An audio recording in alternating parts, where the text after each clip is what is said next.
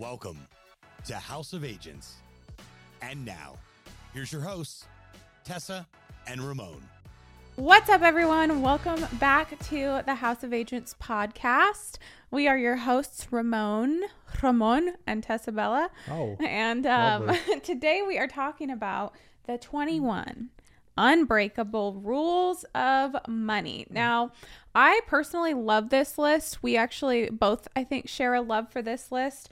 And we're going to run through somewhat rapid fire, but we do want to definitely talk on all of these. We're going to relate them especially back to real estate. But I always think it's really important to have like a set of standards, rules, sort of expectations, and just guidelines that you follow. And I think that that definitely lends well, especially to finances, because a lot of times people just go out there sort of free balling it, hoping for the best.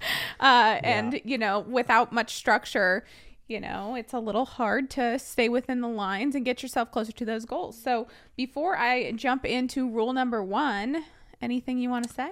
Nope. Not much. But Awesome. then I usually say something. Yep. Is there a reason you rolled the R today? Is it because we were in Mexico?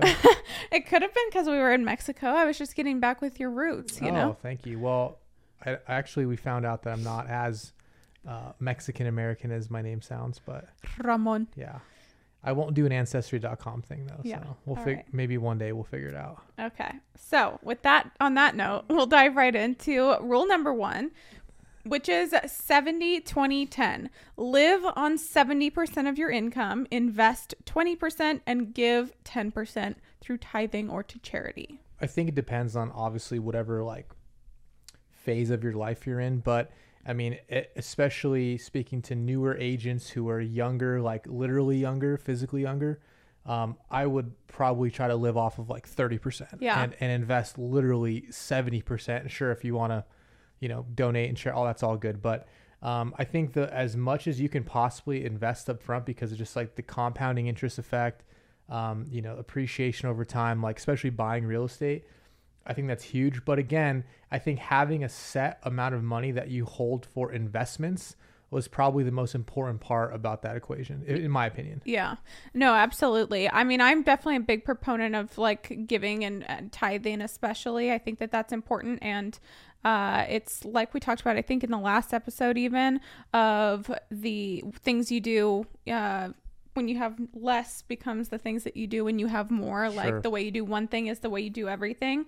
So that part I definitely agree with, but I would definitely lean closer to your numbers as far as trying to live on a lot less than 70%, and know that that's going to make it much easier and better for you in the future, especially if, you know, you can, I think it's easier when you're younger too, to like live a little bit more sparingly than maybe in the future. So take that for wherever you are, I guess, in your own experience. But regardless, it is great to have a set percentage of where your income goes each time you get a check.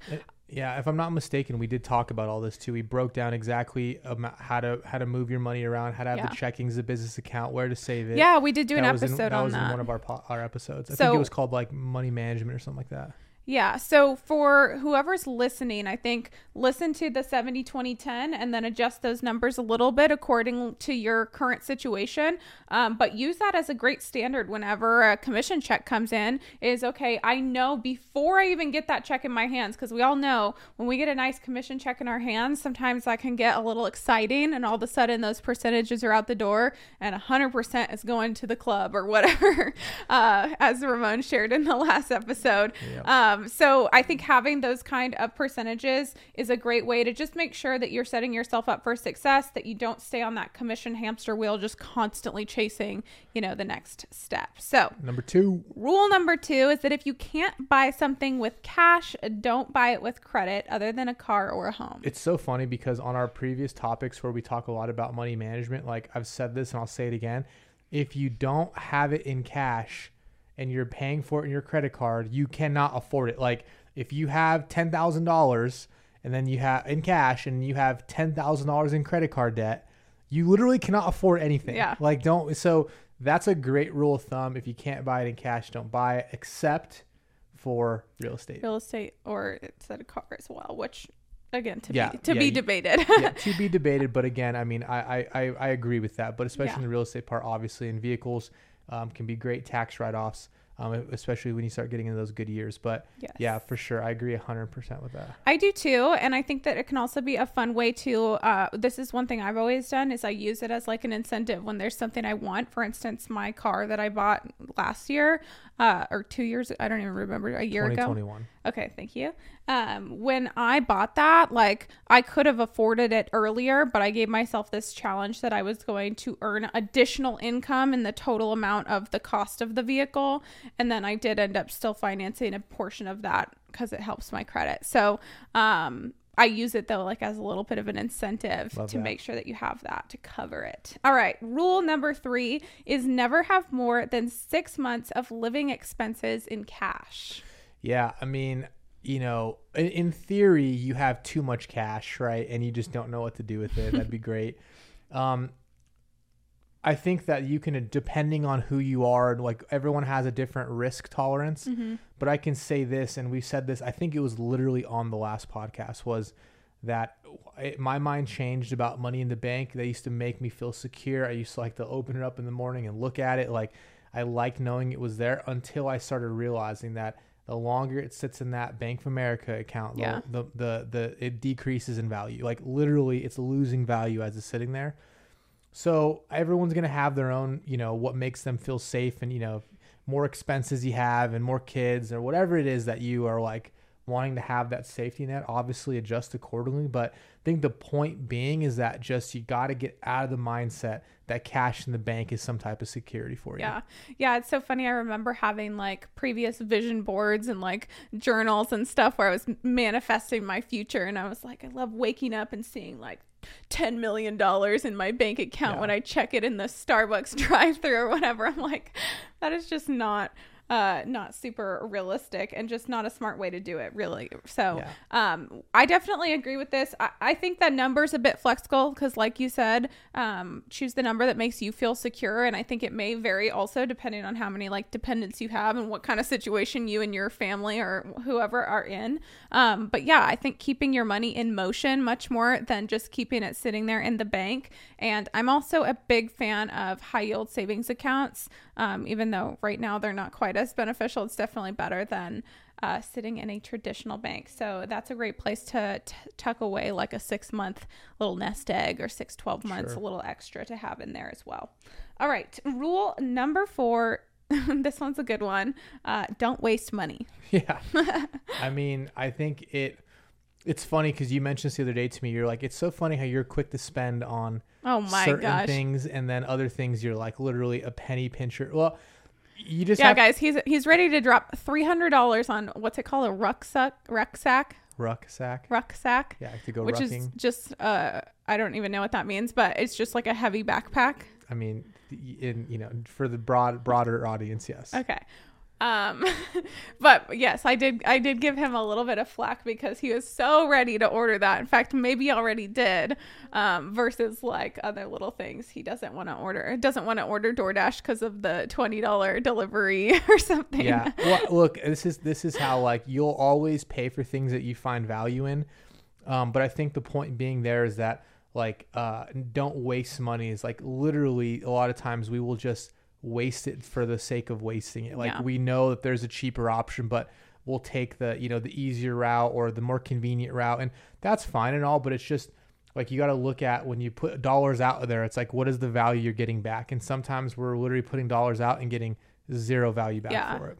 Yeah, I think that the don't waste money is obviously a very like no duh kind of statement. Yeah, no shit. But it is good to keep yourself in check a little bit and just take account for like not being the person who has so many of those auto subscriptions, or you signed up for way too many free trials and now all of a sudden they're like recurring $20, $17, $47 charges, on your card. Those things definitely start to add up.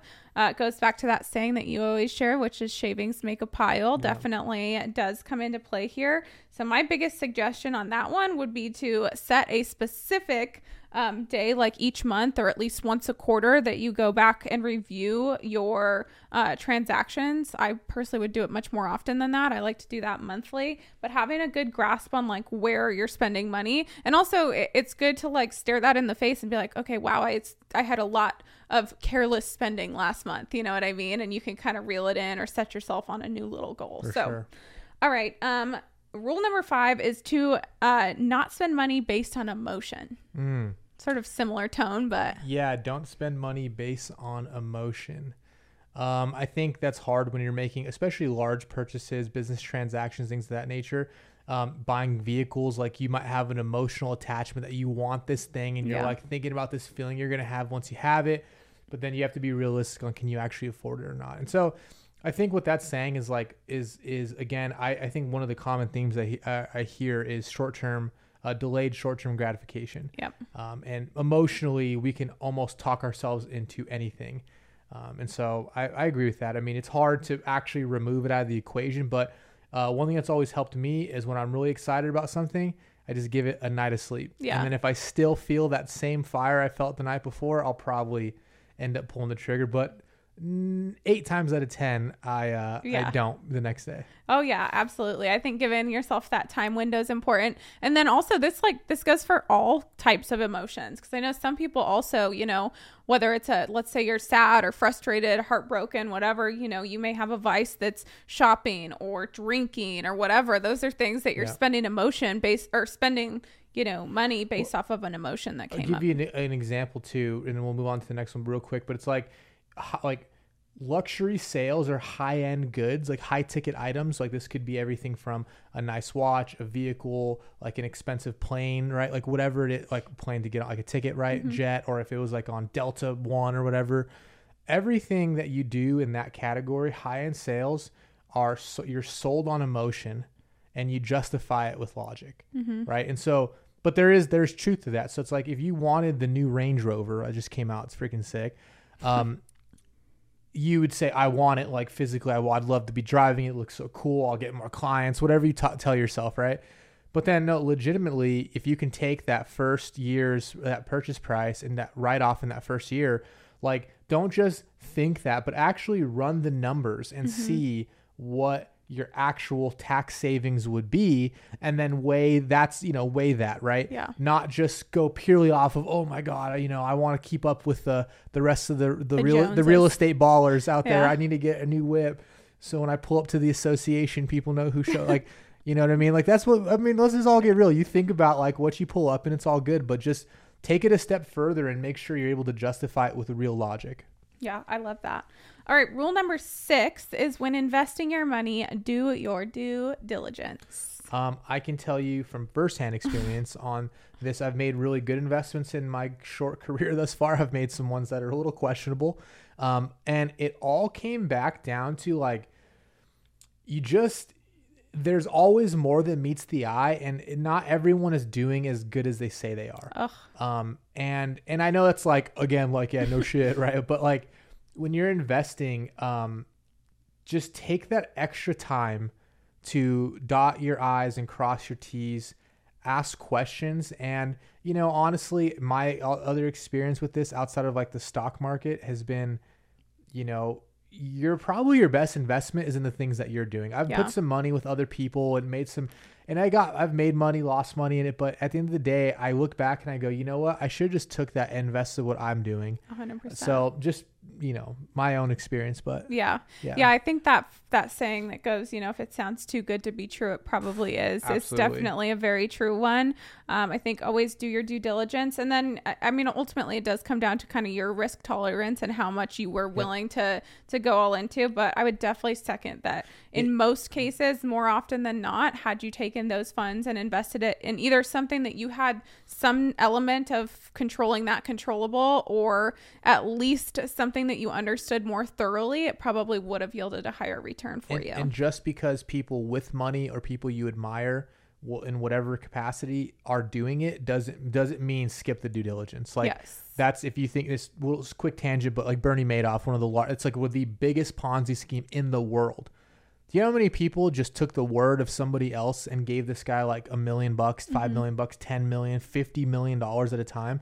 And it was all because there was social proof, right? Yeah. Oh, well, Tessa invested in this. Like, I would do it too, right? Yeah. And so many times, whether you know it or not, you do make investments and you, whether it's time or money, into things because you see other people that are successful doing it.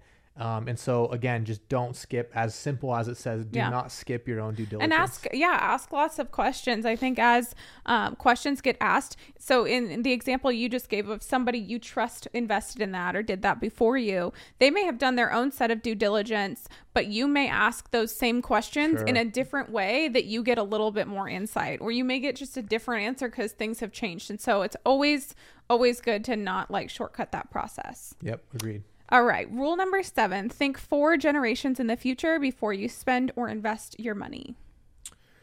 Yeah. I mean, that's a lot. 4 generations. I got to be honest. I think that it obviously makes sense. Like, and I think maybe not necessarily like there's a hard stop or a hard start at 4 generations, but yeah, I have to ask if, at 4 generations, will anyone even remember you existed? Probably not, just being real. But I think the point being though, is that when you're making large investments, and whatever large is to you, it's just really like extending your time horizon. And I think we talked about that before about, if you're thinking about dollars today or tomorrow, if you extend your time horizon, a lot of the investments you maybe are questioning will make more sense as you extend that horizon. So I think it's a little, personally, I think that's a little over exaggerated. Yeah. But, extending your time horizon when making investments, I think, is key to understanding the value of and the compound effect of appreciation, interest. And we're talking about real estate, obviously, but yeah, I agree with it. The concept, not maybe the actual. Yeah, I would say I interpret this more as just like think about, obviously we don't want to spend with our emotions, but we do want to have some degree of emotional tie that we think about the other people who may be impacted by those purchases or investments. Love so that. Again, whether that's kids, spouses, Harley, our dog, whatever, seriously. Just thinking a little bit more beyond just your own, win or loss in that scenario. Rule number 8 is to never carry a credit card balance unless it's at 0%. I'm going to start this one off and just say I don't fully agree with that. Obviously, that's like a ideal scenario. I think that's a great thing to work towards and strive towards, but I don't think that that's fully realistic for a lot of people listening. And so I just want to jump to it at that one. What I do think is really important is that you're aware of the percentage that you owe on the money that you are on the balance that you are holding on a card or for a loan or things like that, especially if you have any sort of like personal loan or whatever it may be.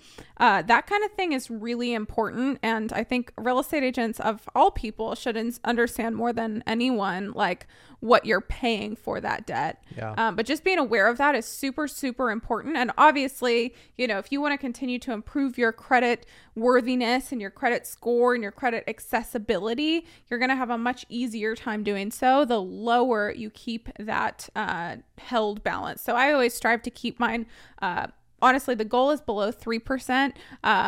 10% or more is kind of like a happy medium, but work towards keeping that where you're not just holding these big balances that you carry over all the time. I think that one is just the principle of a certain amount, like you said, because it's a slippery slope, right? Like first you start carrying 1,000 and I've been there, like you get comfortable with 1,000, then you're like, oh, well, it's 2. Life doesn't change that much. Actually, nothing changes. 3, 4, 5, 10, 20. Next thing you know, your bill's at your $25,000 on that card. And when that interest payment hits at that 24.99%. Oh, yeah. It's a lot of dough. Yikes. Yeah, yikes. So I think it's just don't get too comfortable leaving those balances because it's a slippery slope and you can easily get caught up where you're upside down. Oh, yeah. Way more debt, less cash. And, if your business is kind of slow, I mean, that's not a good position to be in at any point, but much less, you're a couple months of no income away from a problem. Yeah, 100%. So, all right. Rule number 9, never have all of your money in one account. Yeah. I mean, I think, obviously you probably want to diversify where you put your cash. I've been there where I shouldn't say I had one account, but I had like a main account that had all the dough in it. Yeah. Yeah, big mistake. Because the other thing too is you don't really get a good understanding of like that. If you had $100,000 in an account, like you don't really have a good understanding of that. It says 100, but really X amount of that is for taxes. There's payroll tax and everything you pay yourself. You got a rental property you want to buy, and it's 20,000 down. Like you want to split it out. But I think what that 21 rules was the number what? Number 10? 9. Number 9 is also saying is just diversify your money, right? Like put it in and remember, cash in physical cash is not gaining any value. So move it around, but just don't pile it all into one and say, yeah, look how much cash I have. Yeah, 100%. And that kind of brings to rule number 10 is very similar, but it's never have all of your money in just one investment. And then in parentheses, we have unless it's your first deal, which still you don't want to have 100% of your money in that necessarily. But I understand the notion of like sometimes you got to really put a bit more skin in the game up front on that first one.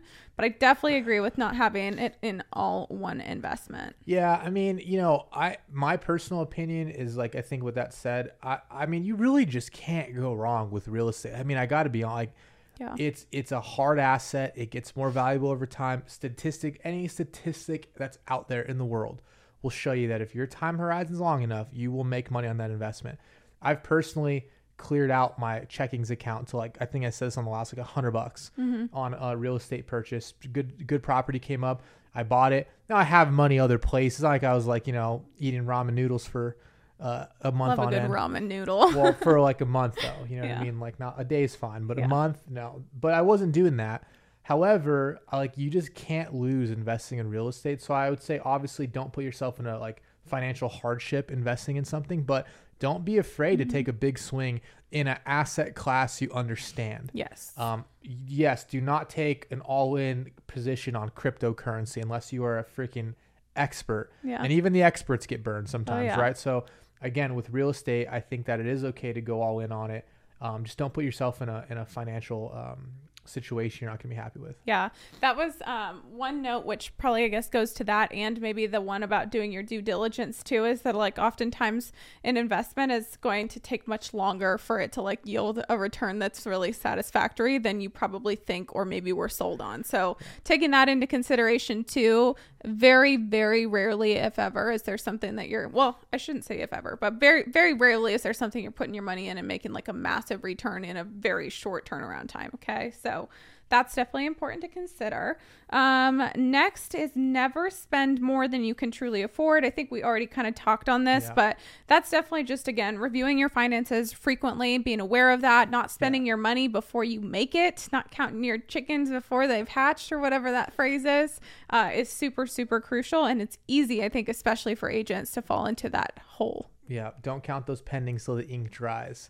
But on that note too, this isn't like a formula or anything, but like, I got to argue that, when you're spending too much, like, I know when there's something I'm buying or I bought and I'm like, fuck, I shouldn't have done that. Right. Yeah. And so follow your gut instinct. And when it's probably too much or it makes you uncomfortable, unless it's a appreciating asset like real estate, like second guess yourself on that. Follow your gut, All right, 12. I love this one, and I've definitely fallen victim to it before, is to not spend money solely to impress others. I think most people in life, or at least I would like to think so, can admit to one time or more, where they bought something that was much more based on like maybe what other people would or would not think of them if they did or didn't buy it. And it's just foolish. I think that when you fall into that kind of thing, small or big, like whether you like it or don't like it, it becomes irrelevant because you're just trying to please the masses and kind of like look cool or impress others. It does not last long. That is not truly fulfilling or satisfactory, and it is only going to end up putting you in typically not a great place. Yeah. I mean, and people that you're actually trying to impress usually don't give a shit about what you're thinking they care about. Yeah. Your new Gucci belt. They couldn't care less. Do not care. Actually, Damon John has a funny, if you guys have looked it up on YouTube, he's talked about his getting around really wealthy people for the first time. He had all these diamond chains spinning, entourage, bodyguards, and he started getting around people with real money, and they look like a normal, complete, just plain Jane, and these guys are worth like 10x what he said in that moment he felt stupid. Like he felt like, okay, I'm not doing this right. But the other thing that I would say on that is, I thought about this the other day, and it's, I don't know, it might come off the wrong way to some people, but I think it's the truth.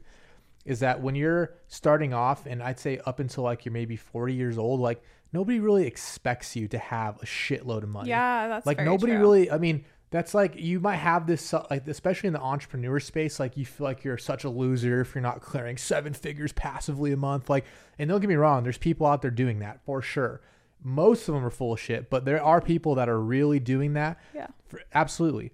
But when you get into older age, like people then expect you to have assets, to have money, to be financially set.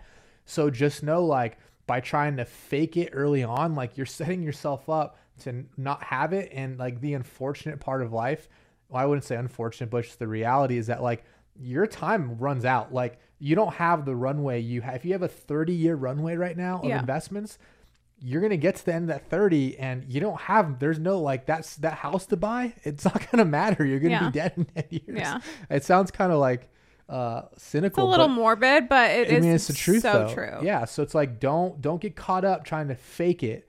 Right. And exhaust your runway.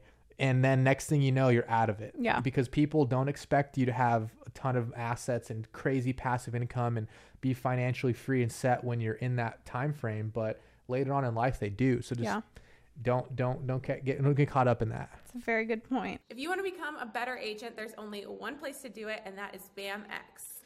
Everyone tells you what to do, but BAMX shows you how to do it.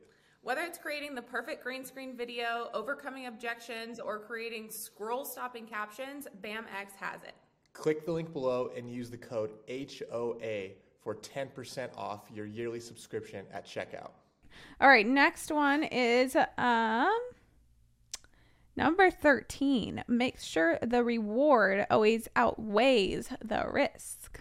Yeah, I think that just comes from a value perspective, right? Like, what's the risk I'm taking and the value I'm getting back for it? Now, this could be from an investment that you hope pans out. It can be from something you purchase that you're going to utilize for, you know, like if you buy a really expensive camera because you're going to start a YouTube channel, it's like, okay, well, what's that $4,000 or $5,000 investment into that piece of equipment? And then what's the reward that I would get for that investment, right? Like, what's the outcome potentially?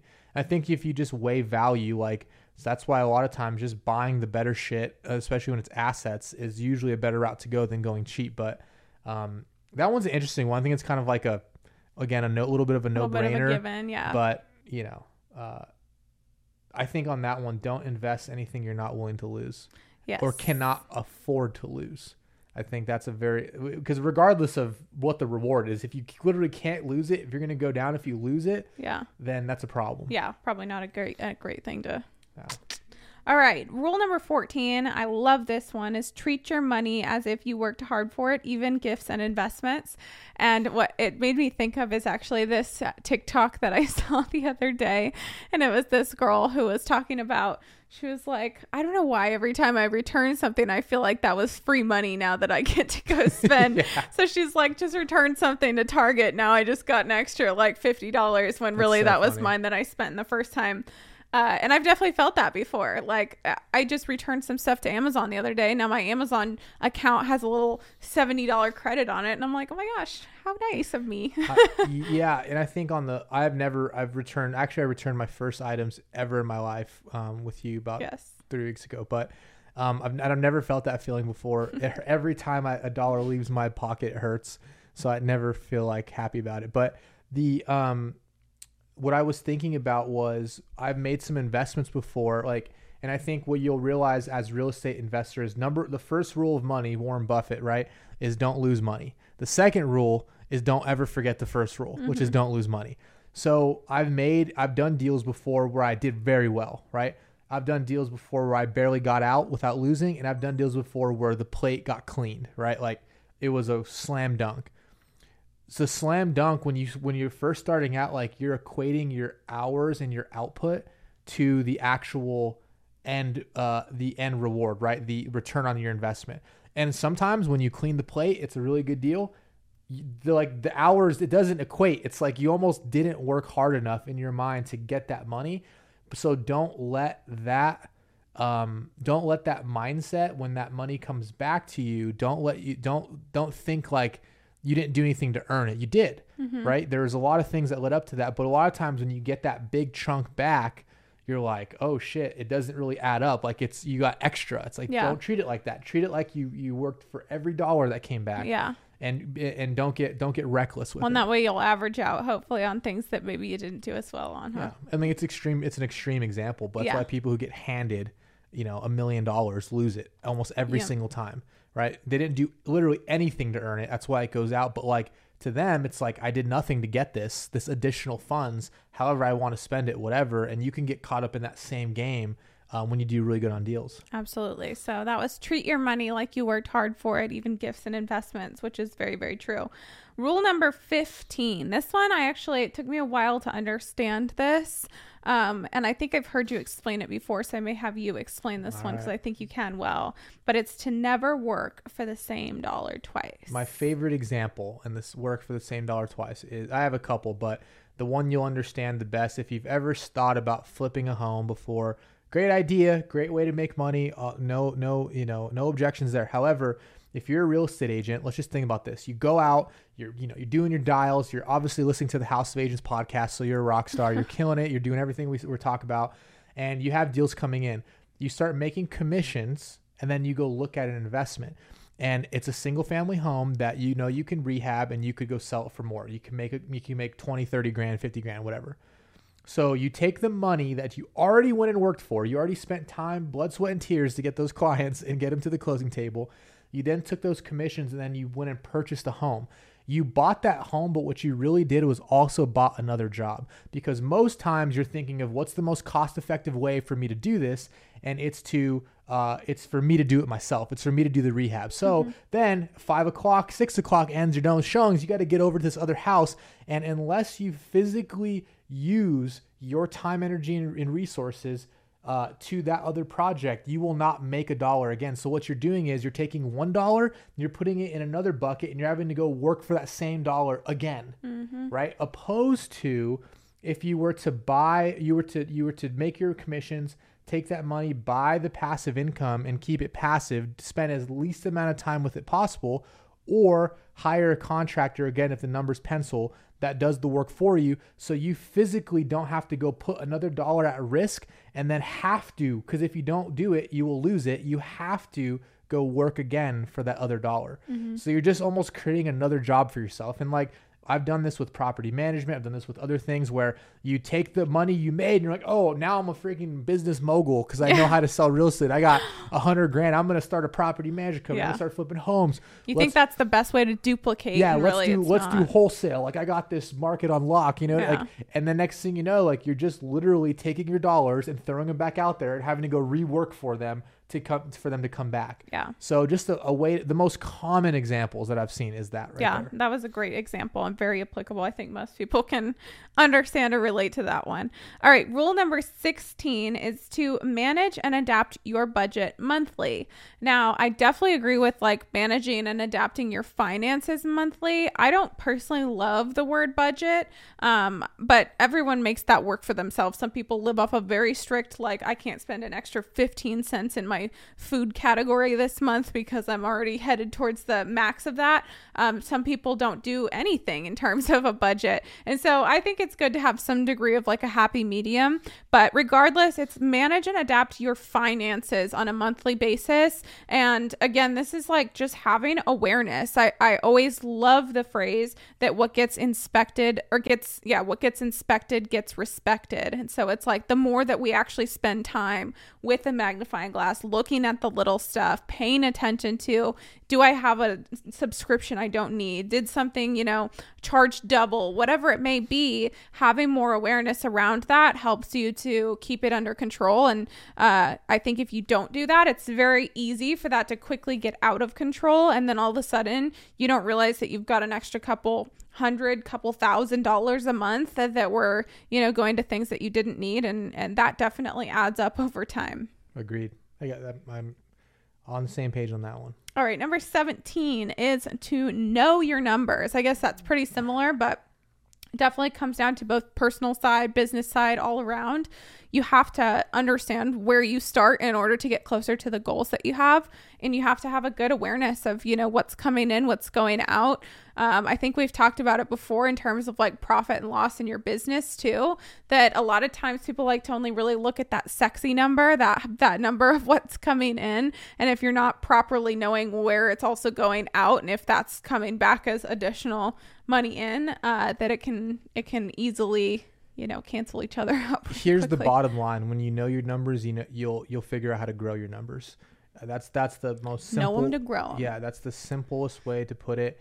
And a lot of times, unfortunately, just the reality is that the way you learn is by going through some hardship. Then all of a sudden you have to look at the numbers, right? So don't wait till a hardship, because there's probably a good chance you can avoid hardship if you know your numbers up front. But yeah, they're going to matter when they start getting low and you have to start paying attention to them. You're like, oh, there's not money in the account anymore. Yeah. What happened? Yeah. Right. So it's easier to catch it when you see it starting to happen rather than trying to pull yourself out of a situation when you're really in the hole. Yeah. It's like a big bear on the hill. It's fun to look at. It's over on the other canyon. You're looking with your binocs. Awesome.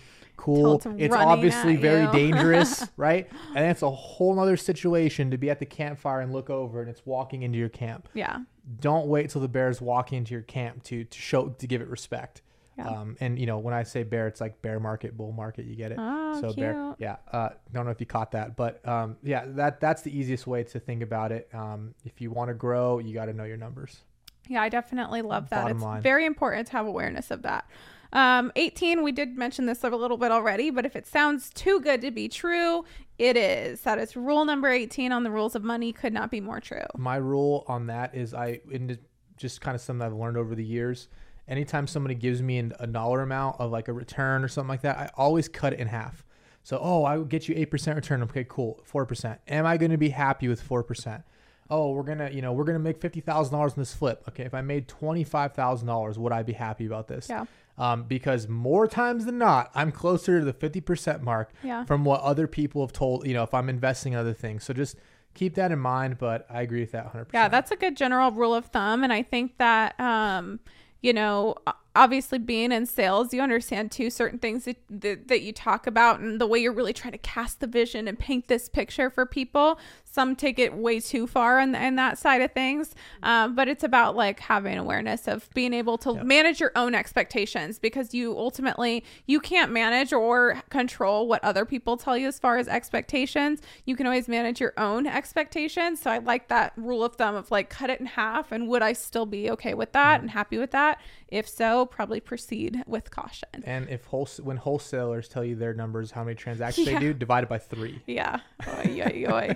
All right. Number 19. We're almost there. We are getting to the end here. Number 19. Rule number 19 is inform yourself of how taxes work and pay accordingly. Yep. Best advice I can give on tax situation is get into a situation where you're paying quarterly.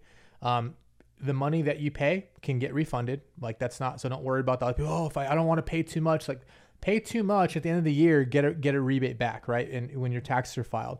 But from a cash flow management perspective, you do not want to be like, I've been in the situation before, luckily have been fine, like able to pay tax bill in full, but there's a lot of people who aren't. And it's business ebbs and flows, right? It's cash flow management. So get on quarterly.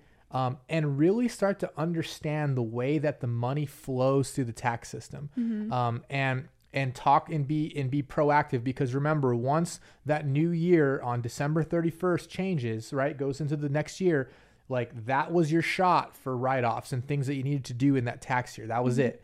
So just being extremely proactive about your tax bill and not thinking about it once. In a good CPA, you'll get on a plan, you'll have a meeting quarterly, but just getting really involved with that, because right now you're like, oh, my tax bill, I'm not even going to get taxed because I'm in a, you know, if you're making less than $100,000 of commission, your net is so low, like you're not even pay taxes basically. When you start getting into the different tax brackets, the 25s, the 32s, the 35%, so on and so forth, it adds up to a lot. Yeah. And so you want to make sure you're proactive about it. But yeah, that number for a lot of people doesn't matter till you start making money. But the same thing what we talked about prior is that, like, don't wait until that time 100%. To be in a bad situation. Be extremely proactive and know how to manage those increases, because you'll know if you did $100,000 in commissions last year and then you're on track for 350, you're going to have a different tax year. So when you see you're on track, it's time to start planning on how you're going to avoid, and I'm assuming you want to avoid, at least legally avoid as much taxes as possible, right? So it just be super proactive. Yes, I could harp on that for hours. Yeah. And with that, I mean, again, depends on your situation, but I highly don't recommend just doing your own taxes on like TurboTax or something. No. I have friends who are still doing that and it blows my mind. One of the best decisions I ever made was working with a CPA, especially a good one, and then continue to also like educate yourself and seek out that knowledge and stuff like that. Don't be afraid to ask questions. Don't be afraid to dig into things, have them explain stuff. If you see something or a strategy that you want to see if would work for you, like bring those kind of things up, because obviously a good CPA or tax preparer is going to be someone who's proactive in helping you find ways to save and avoid those things. But also, you know, you own a bit of that responsibility too, and you want to make sure that you don't completely leave that in someone else's hands or someone else's control entirely, or else, you know, you may be missing out on opportunities. So you're the one holding the bag in the day. Yeah. And don't be afraid to switch. If you have someone, but you're like, oh, but thinking about the hassle, if you know you need to switch and move on to somebody else, it is completely okay to outgrow with someone you're with, or just need a different opinion or a different, you know, whatever it might be, level of professionalism. Do not be afraid to switch. 100%. Make it happen. All right. And rule number 20, we are down to our final 2 rules. Rule number 20 is to never rely on just one source of income.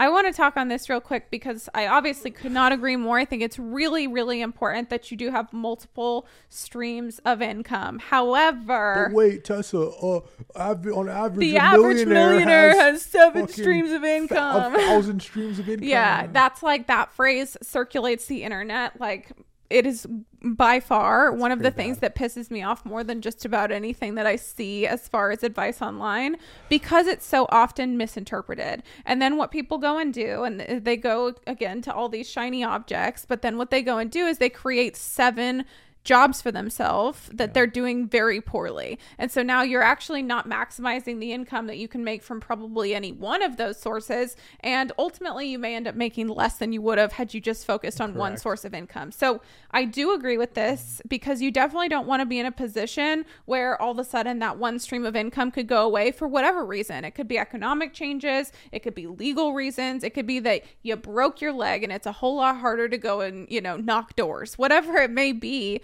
You know, you never know the changes that can happen. And so it is important to build, like, look at your finances as that stool and make sure that you don't just have one leg of a stool, but you've got, you know, a couple things that can keep you elevated in sense of your financial, you know, comfort level. But just be very, very cautious that does not mean that I'm going to go try and start 18 different projects and distract myself. And so when it comes to additional sources of income, definitely looking at ones that are actually passive, that don't require your time, effort, or energy are incredible. I know you're probably going to mention investing in real estate again, because it is a great way to do it.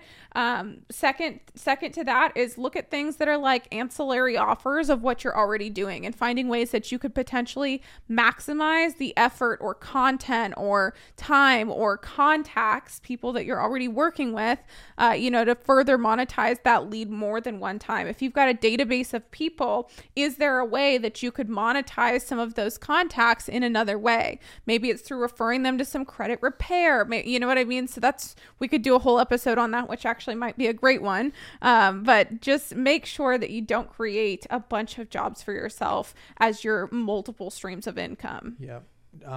My advice on that one, which I agree with it, is just keep the main thing the main thing. Keep known that main thing thinging. Yeah, be known for that. Yeah. What your main thing is, where the bulk of your income comes from. That's no problem. Again, delayed gratification, while it looks shiny and looks fun, like keep on the path that got you even to that point in the first place. And like you said, there are strategic alignments out there for sure. But I think you have to look at, like, what can I do to make more money doing what I was already going to do in the first place. 100%. Right. And now, sure, there could be some slight variations, but the least amount you have to come off of that dial, right? The least amount you have to deviate, the better. And maybe for passive income sakes, right? Like, you know, start there. What income can I do? What income can I build without having to change the course of what I already do day to day? Pick a number. And if it doesn't get you closer to that number, don't do it. Like Yeah. if it's $5,000 a month, passive income, great. Find things that are going to $5,000 a month. They're going to help you get there, that you don't have to change what you've already been doing. Now, Yeah. I think a toddler can be a successful real estate investor personally. You really can't screw that one up. But again, you know, and you said I'd bring that up, but Yeah. I think that's like the no brainer, because it's what you study all day. It's just wild to me that people don't, but hey, Whatever. was that floats 21 your or boat. 20? No, that was 20. Okay. We got our last and final rule, the 21 rules of money, which is to spend your time earning money until you can spend your money earning time, which I absolutely love this. I've always explained passive income as there's two real buckets that you can fill when it comes to passive income, and that's built or bought. So you can build your own streams of passive income, or you can buy it, which can assist you in shortcutting that process.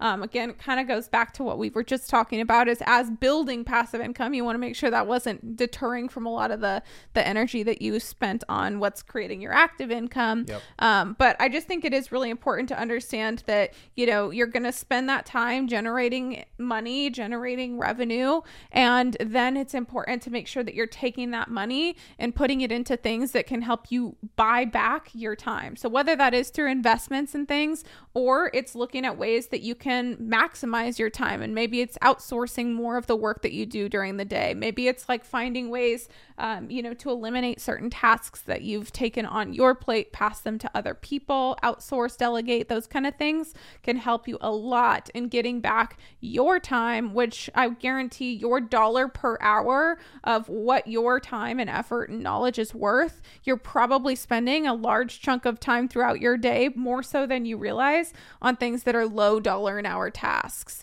And ultimately you have to kind of sway that the other direction. So Yeah. I think you build your career trading your time for money, then you trade your money for time, right? That's basically what it's saying.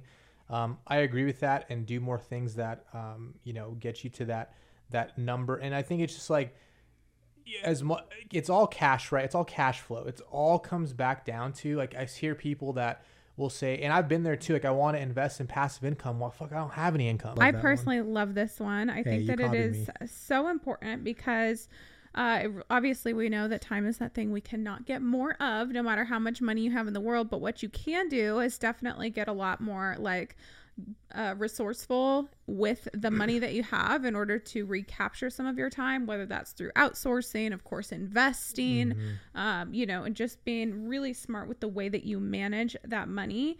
But initially you have to start earning more of it in order to be able to do that. So I think that that's a great rule of thumb and something to remind yourself of. It kind of rounds out everything we've talked about here today with like focus first and foremost on those things that can earn you the most money so that you can, you know, buy back as much of that time. And I say buy back in terms of like, again, delegating, outsourcing, those kinds of things. But at the same time, it really ties into your example you gave earlier, which was about, you know, a lot of times in our earlier years of life, we spend too much of our money trying to look cool or sound cool, or, you know, just not thinking about how to set ourselves up for those later years in life. I think that this applies to that as well, because if you spend your earlier years really trying to build a strong foundation, build true streams of income for yourself, then at the end of the day, you get to enjoy the fruits of your labor much more down the road. Yeah, for sure. I always like the saying, trade your time for money and then your money for time. And I think that I love these like overarching 30,000 foot frameworks where you can like maybe be in the trenches, or maybe you're just in those, like, you know how it is selling real estate at a high level. It's challenging, but just knowing like, this is why I'm doing this, is I'm going to be as profitable as I possibly can, take that income, invest it into assets and investments that do not require my time. And in the future, I'll be trading my money for time, and then my time for money ultimately. Yeah, I love that. I think that's also a perfect like last rule from these 21 rules of money. I think it rounds out the whole concept really well, everything that we've talked about. So I hope that everyone got as much from these 21 rules of money as we have throughout our lives. I know we've both known of and followed these for quite some time. So again, to kind of round it out, I would encourage you guys to not only write these down, but then also like adjust them accordingly to your lifestyle. Like we talked about with that first rule, that was the 70 70, 20, 10 percentages. Maybe those numbers look different for you, and just kind of outline what that truly looks like, and then make sure that, you know, you actually live by those rules that you've outlined for yourself. If you've got business partners, spouses, friends, like people in your life, I think it's important to get everyone somewhat on the same page with that kind of stuff. 100% it is. One way to break your rules of money real quick is if you have somebody with opposing actions or beliefs around any of that stuff. So definitely like shout it from the rooftops. Those are important things to live by, and I think that it will greatly help a lot of people. And if you listen this far, let us know if you like the 1, 2, 3, 21 rules. I mean, we have tons of content like that we can go 1, 2, 3, 4, 5 and all different types of subjects. Yeah, so I love a good bullet point. Personally, that's my favorite kind of content, but we do want to hear more of what you guys want from us, what you guys like to hear. I appreciate you all listening so much. That does conclude this episode. So wherever you're tuning in, please make sure that you like, subscribe, share, follow, comment, all of the different things that you do on all the different platforms.